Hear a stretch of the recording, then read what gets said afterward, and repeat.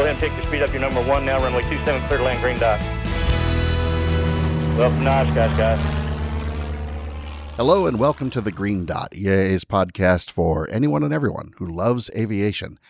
My name is Hal Bryan, and I'm one of your hosts. I'm EAA's managing editor for print and digital content and publications. And over there, staring me down across the table, my good friend and colleague. I'm Chris Henry. I'm the museum programs representative and one of the team here on The Green Dot. So excited to get to talk about our subject today. Hal, as we were preparing for today, we were sort of talking about those benchmark aircraft out there when you talk about high speed or sort of pushing the limits. And, right. You know, we had mentioned the SR-71 and the shuttle. But I think we all agree that one of those aircraft is certainly the Concorde. There's a great EAA tie there, as well as it had made appearances. And today we're very fortunate to talk to one of the pilots who flew the Concorde, Tony Ewell. Tony, thank you so much for being here today. You're very welcome. I'm pleased to be here.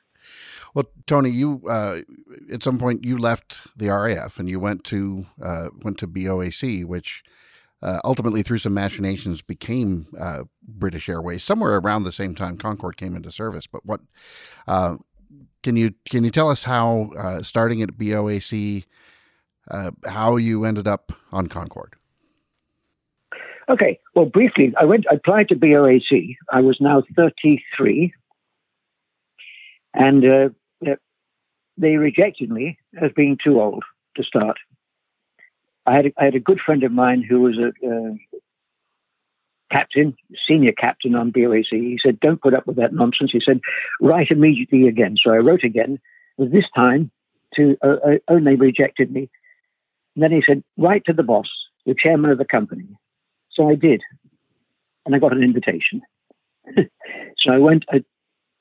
I started the DC-10 course, and so I did that. You start as a first officer, or actually second officer. In fact, when you start, then you become a first officer, and then a progression up to captaincy.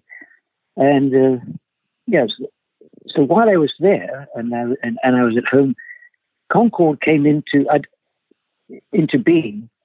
That we used to live in a village very near Bryce Norton, where they were doing their training. And we used to hear it all the time. And I was determined that I wanted to go and do Concorde. But you couldn't have inexperienced people. So you had to have people with several thousand hours, and you had to be recommended to do it, and all the rest of it. And finally, in 1987, I got the opportunity. I was invited to attend the Concorde course. I didn't realize that at the time that they looked at your record. So I had a clean record. I hadn't got any failures, instrument ratings and things like that. And I started the course, which, to be honest with you, was quite long. It was a total of 6 months. A total of 6 months. I was on course number 11, and we had some. That might be an idea. And that might be able to include a photograph for you of what we did at the end of the course. I've got some really quite interesting pictures, but it was just amazing. It truly. The ground school. It was 7 weeks in the ground school, with an exam every week on the week's work you've just done, and then you would progress to the next week. So you'd have questions, double sets of questions, and that was for 7 weeks. The lunches were extremely good, and they gave us a sherry to drink at lunch every day in the canteen. I put on a kilo. So, then, having finished that, we went to the cardboard bomber up in London at the headquarters there to do the checklists and things like that, and then back down to do the simulator. Now the simulator was in Bristol Filton, the home of Concorde, in Britain and Toulouse in France. So the only two flight simulators. There's one in Toulouse and one in Bristol. So, and the course then was, how long did we do? Did 14 simulators over 7 weeks or something like that. There were two simulators a week. They were each was about of 6 hours. There was a 2-hour briefing, 4 hours in the box. You get a break halfway through, and then an hour's debrief afterwards, or it could be an hour's brief and then a 2-hour debrief, depending on how well you'd done. And I just seem to remember I spent all of my time up at around 60,000 feet, handling an aeroplane, double engine failure, pressurization failure, and how quickly we could get the Concorde down to 41,000 feet, where you could actually be on 100% oxygen. So I think the first normal takeoff I did was actually on the, I think actual normal one was when I passed the course and doing a passenger trip, my first passenger assessment trip. So it was a long way from home, and we stayed in the local hotel, and it was superb. And we used to meet every night, have a talk about the questions, and discuss everything. And I won't do the humor stories today, but I was responsible for the humor and making it all relaxed. So we would do an hour's talk, hour's preparation evening, go and have dinner, come back in and do a bit of study, and then start the whole day the next day. I tell you what, the course and the people we had on the course was really, there were only 6 of us on the course, but it was really, really a super time. It's stressful, but a super time. Wow. So can you tell us about your first flight, your first real flight in Concorde? Oh yeah, now that's another thing. Okay, here we go. We go. The first flight I did was done from Prestwick. Now it is a training flight, and John Cook, Captain John Cook, who flew the Concorde into Oshkosh in 85 and 88. He was the first one there. He was the flight training manager. So we get up to Prestwick, and he says to, in the briefing, right, Tony, he says, I want you just to, it'll be a full power takeoff, and I want you to level off at 2,500 feet. That's it. And 250 knots. I thought, that's not a problem. I've been doing that all my life. Well, I'll tell you what. At the lightweight we were about 100 and maximum 120 tons. Remembering she was 180 tons at max takeoff weight. So very, very light. She had at that weight the performance of an F1 sports car.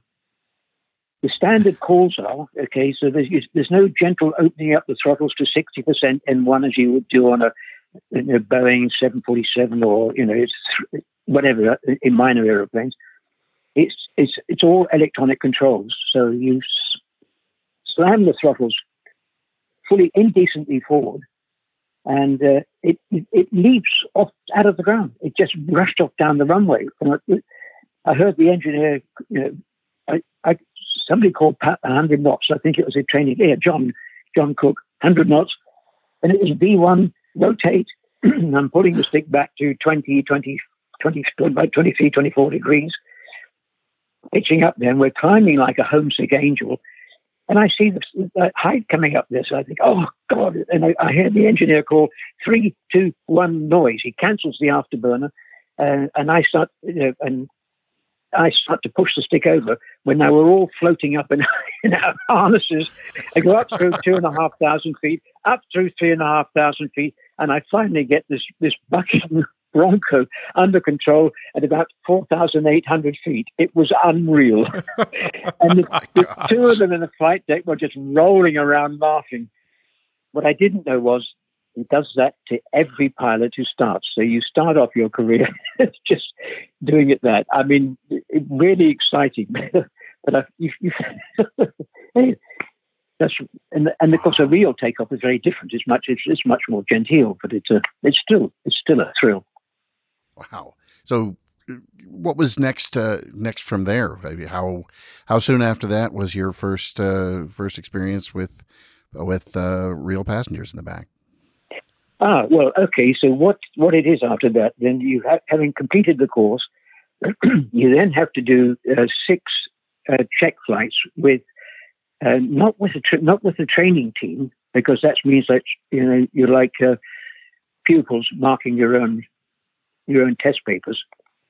So Captain Dave Leaney, who was the flight training manager, he used to do those checks. And Dave became a really good friend of mine. He's ex-RAF as well.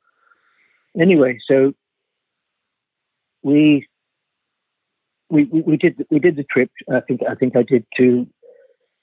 Yeah, there were 2 to New York, some to Miami, which was one of our destinations at the time. But the fascinating thing is, when you're sitting on the end of the runway, you're looking down and you're ready to go. You've done all the briefings and everything, covered the emergencies or everything else.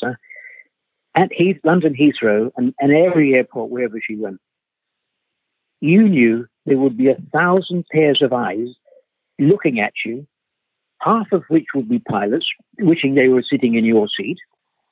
To do it, and it really is. It's actually quite emotional. But and you're sitting down there, and then everybody's ready. Okay, 3, 2, 1 now, and you slam the throttles forward, and off we go. Down. It's a little more gentle in the acceleration in this one, and it just works like magic. You got to pull the nose up to about 13 degrees. And you fly that, and all through the standard calls where you go for noise abatement time is time for each particular runway based on the conditions and the wind conditions and the weights and all sorts of things like that. And you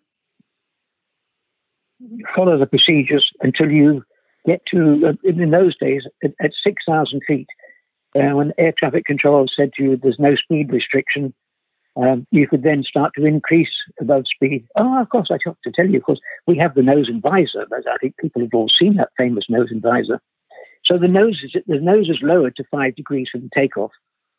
And it's only lowered to the final position, at the 12.5 degrees, for coming into land. So when you've taken off and you're up there, nose at 5 degrees, you're 6,000 feet, 250, 260 knots, something like that.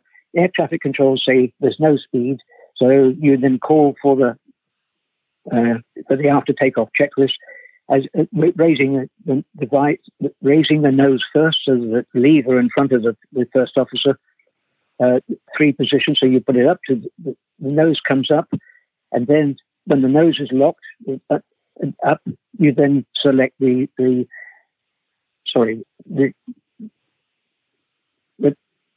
then select the visor up, and that comes in, and it all gets very, very quiet. And then you start to accelerate up to 300 knots. Maximum speed is 360 at that altitude. Now the problem is I used to tell the passengers, that all this airplane, all this noise that we make, we do keep as quiet as we can as we turn around Windsor Castle, avoiding him, her, and the corgis.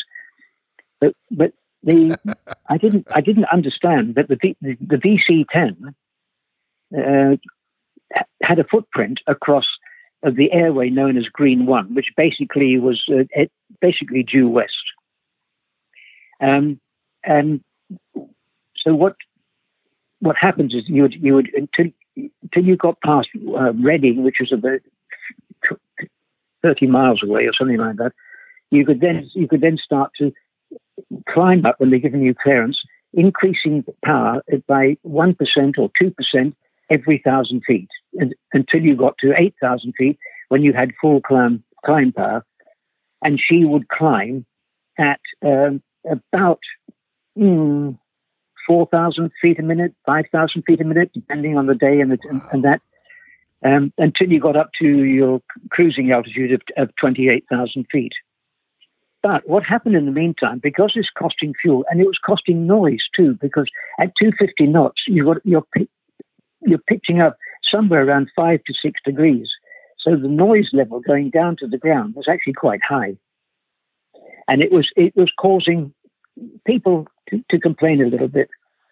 One of our pilots suggested to the boss, listen, why don't we just go for broke right from the word go?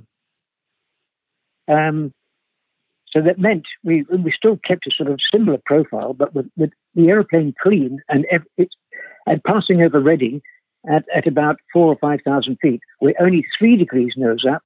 There was less noise going down on the ground, and the people were very happy. So we achieved we saved time, saved fuel, and the public were happy. Just magic. That's remarkable. Yeah. What was the difference in climb rate at that point? If you're doing 3 degrees versus the 5 or so to keep the speed lower, you're still maintaining the noise profile. So you're passing over Reading at faster. So you pass over, instead of passing over, let's say in 90 seconds, it would probably be 45 seconds or something like that. So you pass over quickly, and once you get past and you're allowed to continue climbing, you did the same procedure again. You just increase the incremental power increases right up to the full climb power. So it was great, and you maintained. When you got up to 28,000 feet, some people had the autopilot in. Okay, on those early days I did, because I did it procedurally, but actually for over half of my time on Concorde, so I was on 6 years on the fleet, some 2,500 hours of supersonic flight. I only used the autopilot less than half the time. Only if the conditions became. She was a fantastic airplane. Honestly, I tell you, at Mach 2, twice the speed of sound, 1,350 miles an hour. I think it's 2,000 plus, kilometers an hour. But she handled beautifully. I proved it sometime. Half a degree pitch change, up or down, could make a rate of climb of at least 1,500 feet a minute, up or down. That's how. Gosh, half a degree. So wow. So you're Mach 2, but your airspeed indicator was about 500 knots. So you can imagine on any aeroplane you're flying. Okay, if you're in a Piper Cub, you can push the stick backwards and forward quite a lot, and it won't make much difference. But if you're flying a fairly high performance business jet, you don't do that to the aeroplane because it was. I don't know. It was just fun. You ended up to 28,000 feet, cruising at Mach 0.95, until you came to a point where you'd start to do the acceleration. Well, the thing about that is, of course, because with the accelerating Concorde, the center of pressure would start to move aft. And so the engineer would start moving the fuel some few minutes before to keep the center of gravity, because it's center of gravity control. Without it, it's a complete mess. And that's what happened, because that happened in the Concorde crash. But you do that, and you accelerate through when it's time for the acceleration. The throttles go fully forward. Afterburners is selected, and I do all this. There's a spiel to the passengers, but it's too long to do on here. But I was always a great believer in talking about. I love the airplane, and I love talking to the passengers about it. I'm so I don't know, enthusiastic to fly airplanes. It's just it's another world, a total another world. Yeah, So you very quickly pass through Mach 1, and you maintain the status quo, full power afterburners in, until you reach a height of 43,500 feet, and or Mach 1.7, almost 1 3/4 times the speed of sound. When the afterburners, they've done their useful work in getting you through the area of high resistance, and you switch the afterburners off. Actually, they're done that, but on in pairs and off in pairs, and you tell the passengers, you feel a slight nudge throughout the airplane. And passing through Mach 1, do you remember the old there was a film about high-speed flight where airplanes used to shake to pieces as they approach the speed of sound. This is like it slides. All you know on the flight deck is you've passed it. You've gone through the speed of sound as the shock wave attaches itself to the front of the nose, slides down past the static ports. You get a blip on the rate of climb and descent indicator, and that shows you're now supersonic. You're fully supersonic at 50,190 feet exactly. Well, I say exactly, but that's in standard atmosphere. But that's at 50,190 feet, and then you gain height simply by cruise climbing. You're given a clearance to climb to cruise climb up to 60,000 feet. We never did make 60,000 feet on the way across to New York. Average was about 58,000 feet. But it was fantastic. And the airplane, of course, is one of the other tricks of it, because it's a metal tube. It's a straight line dart. You can't do anything exciting with it. You can't do. As an example, if you wanted to do a turn at Mach 2, you have to maintain Mach 2, because once you come down below Mach 2, you can't put the afterburners in to start again. So it is a fixed flying machine, really. In Super Cruise we call it above 50,000 feet. But if you had to do a turn, the radius of turn was 62 statute miles. 62 statutes. Exactly. And you would burn 6,500 kilos of fuel to do it. And you only had 96 tons when you started. If you did that, you wouldn't have enough fuel left for a go around at your destination airport. So we never did anything like that at all. So just wow. And it was great. And during the cruise, the airplane stretched about 8 to 10 inches due to the heat. And the only place you could see that was on the flight deck. And if you look at the picture of the flight deck and see the engineer's position, to the right hand end of his panel, there is a gap. It's about the thickness, let's say 2 or 3 mil, as it is now. But when you get up to, and you've been long in Super Cruise at Mach 2, that can expand. If you do it the full cycle up there, you can actually get your hand in between the gap. Oh my gosh! Now obviously wanting to remove it before you start to decelerate. Well, yeah. Well, Goodness. on one of the last flights, the captain on the aeroplane took his hat off, gave it to the engineer, and said, "Put it in the gap." And it's on the airplane in one of the museums. Oh, that's awesome! Yes, and it can never be got out. But do you have? Let me ask you: Do you have a favorite flight that stands out for you on Concorde? Is there one that stands out more than another? Yes. I think I had to say the particular one was doing the Christmas flights to a town called, or an airport called Rovaniemi, which is in Lapland. Now, you guys say Father Christmas is in Greenland. No, sorry, that's BS. I've got a picture of me, which I'll include for you. We're standing with Father Christmas in Lapland and his reindeer.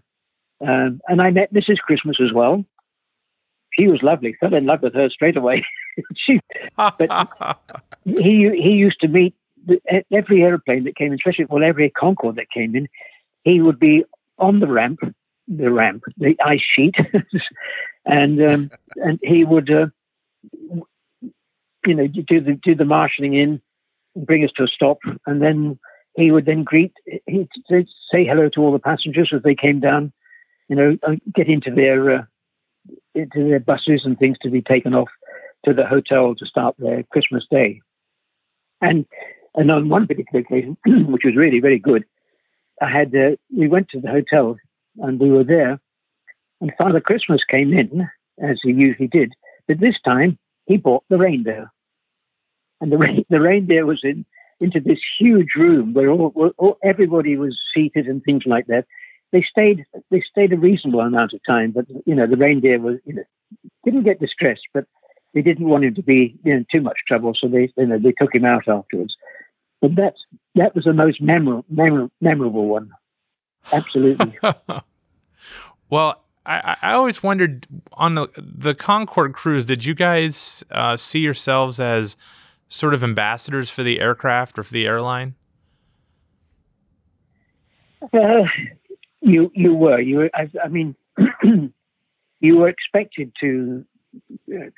I think you were expected to behave. We were the ambassadors for it, but at the same time, one or two got out of line. So there were, they were characters. You're bound to look, and you're going to get in what? Okay. I tell people, say, oh gosh, you must be good. You're the best of the best. I said, no, I'm not. I said, I tell you what, who could be the best of the best would be a 737 captain flying 6 sectors a day, and flying at all conditions and things like that, compared to us, where we're just doing one sector. I said, we have, people say to me, we've stopped at display, arrived at the airport as a goodwill visit there, and they come on board and they said, you can have my aeroplane, they come and fly, my airplane. I said, excuse me, I'm going to give you a bit of advice. Never, never, never, never offer a Concorde pilot your aeroplane. He will not only kill himself, but he'll wreck your aeroplane. We haven't a clue about small jets. We don't know about small aeroplanes. So honestly, it's true, we don't. No, but I think to me, it was just an exciting job. You didn't. I was asked for a BBC radio program, and they said that because I filled in that story about the vampire and the falling out of sky, and they invited me to come onto this particular program. And the question was asked. He asked me, "What's it like, being in the bar, wearing the uniform, and saying I'm a Concorde pilot?" I said, "JP, please, we don't do things like that. First of all, we don't drink in uniform, and we don't go around the world saying I'm a Concorde pilot. Can you imagine the comments that are coming your way? A-hole would be a nice one, but there were, no, come on." No, we had enough prima donnas, and yes, it did. I tell you, if I'm being honest about it, it did affect. As I said, it did affect my relationship at home, but it was not the best of things to do. I'm not proud of what I did. I do tell people on the stage about these things, and I said, but I've grown up now. That's what you tell people. The only difference between men and boys is the quality, size, and price of their toys. I couldn't afford to buy a Concorde, but I could afford to fly one that they let me do it. That's terrific. Well, Beautiful. Tony, we're just about to the end of the episode here, but I wanted to ask one more question. We mentioned at the beginning, and Chris did, about iconic aircraft, and the last say 30 years of aviation, somewhere in that time frame, was kind of unusual because we've seen things retire without being replaced or superseded. You think from 1903 and the Wright brothers, 66 years later, we had the moon landing, the 747, and Concorde all in that same year. Yep. And then Concorde retires, of course, under painful and tragic circumstances. But now we can't go that fast anymore. I can't buy a ticket and go Mach 2 across the Atlantic. Can you speak to how does that make you feel, number one? And then number two, there are some companies out there that are working, at least on a smaller scale, trying to bring supersonic travel back to the civilian populace. And do you see anything there that's interesting to you? Yeah, well, I tell you what, Concorde, the initial design thing was time for to do 4,500 cycles. Now, what is a cycle? A cycle is taking Concorde up to Mach 2. Even if you just do it and come back down again, that is one supersonic cycle. Or whether you go up and you fly the whole way across the Atlantic, that is one supersonic cycle. So 4,500 of those. At the end, approaching that, they then did some testing on the airplane, the stress testing, deep testing, and they found that actually Concorde was in damn good shape. So they extended it to 6,000 cycles. But the problem was going to come that it was costing a lot. Fuel prices were going up. Everything was going up, and it was becoming a point where it was going to have to come to a halt at some time. And that was sad as it was, but that was the reality of it.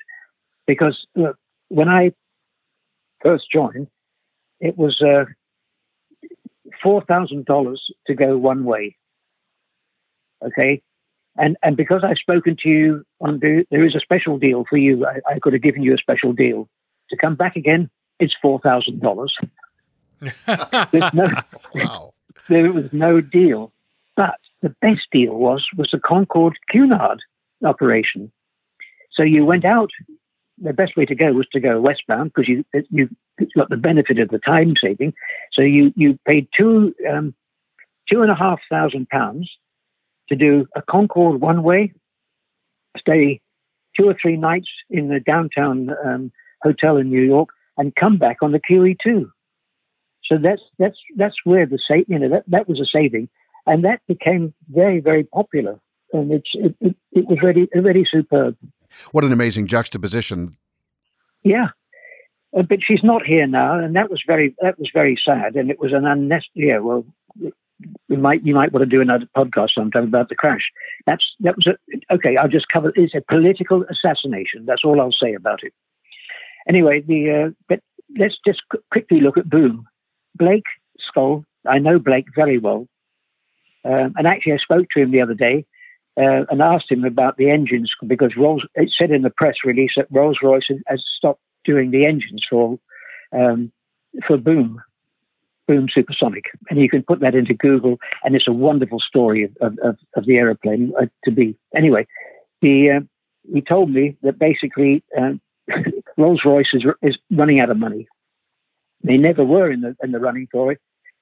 There is going to be an exciting announcement sometime in the not too distant future about the engines for Boom. It's okay. It's now. I mean, the man. Can you imagine? He's a future thinker. He actually changed the whole design halfway through the project from a 3-engine aeroplane to a 4-engine external engines. And it's incredible. So yes, it's only about Mach 1.7, it doesn't matter. He's still going to be getting to New York faster than anybody else. It's still, and also quite so quiet, burning fossil fuels and everything else, and the destinations all over the world. They've sold, Continental, Japan Airlines, is it TWA? I think, anyway, there are 3 companies that have invested heavily, and he can't stop raising money. It's just, so I actually wrote to him and said, listen, I said to Blake, I want to be on the first of your flights where you allow a passenger. I want to come down. I want to bring my grandson. He'll be 3 in October. And I want to take him with me and my son, David, who is an F-35B flight instructor, also in the Royal Air Force. And I would like to take them on just to go across to say I've done it. Because we were all invited, all the Concorde, well, a bunch of us were invited by Blake back in, 2016, to go to Denver, Colorado, and to talk to him about all the goods and the bad things about Concorde, so they could learn from it and put it in, and put into their design. So I couldn't go, unfortunately. I just had a hip operation, and I wasn't very maneuverable. But I'm hoping, if I can do, I'm going to fly over to see the test run of his the test aeroplane, which is called Baby Boom. But anyway, in Google you can look under Boom Supersonic Overture, and you can have a look at it. It's going to be a magic airplane. I'm really excited about it. I'm really looking forward to it. Well, that is quite a ringing endorsement. And we did a short thing in our innovation section in Sport Aviation Magazine about Boom Supersonic just within the last couple of months. So you can also certainly read about it there. It's going to be exciting to see what happens. I think we're all have our fingers crossed. We've seen some other companies, Ariane was another one, but has, I believe, sort of dropped out of the running to bring us back to an era of supersonic travel. One of my great regrets was never doing the Concorde trip, and especially the Concorde Cunard pairing, where going over at Mach 2 and coming back at 30 knots in a week on a beautiful ocean liner. Well, yes. How much we would have loved to have done that, but maybe still in our lifetimes we'll get that chance, and here's hoping. But speaking of time, we are just about out of it, Tony. So we're going to need to go ahead and wrap up here. A quick finish. I used to tell people on the cruise ship, I'm so used to flying at 23 miles per minute. 1 mile every 2 3/4 seconds. I'm on the cruise ship where it's 23 minutes a mile. Well, it's easy to remember anyway. Yeah, easy. 2 very different ways of traveling in style, but what a pairing that must have been. And here's hoping we see something like that again in the near future. Tony, thank you so much for taking some time with us today, and especially being extra accommodating at the beginning. We had some technical issues before we could start recording. We really appreciate your patience, your generosity. Thank you both very much. Thank you both very much. And if you're over here, coming my way, send me a message, and we'll certainly meet. Whatever. That'd be an honor. That would be an honor. But the pleasure and privilege is all ours. So thanks to you, Tony. Thanks to everyone out there for listening. As always, please keep those reviews coming on iTunes or wherever you consume your podcasts. We love seeing email to feedback@eaa.org and comments on the web pages that go up with these posts at inspire.eaa.org. Tony mentioned a couple of pictures, so we'll see if we can get those posted on that episode page as well. So even if you do normally get this via iTunes, you may want to head over to inspire.eaa.org and see some of Tony's images. With that, thanks again to everyone. We really appreciate all the listeners and all the great feedback, and we look forward to catching up to you next time at whatever speed when you're cleared to land on the green dot.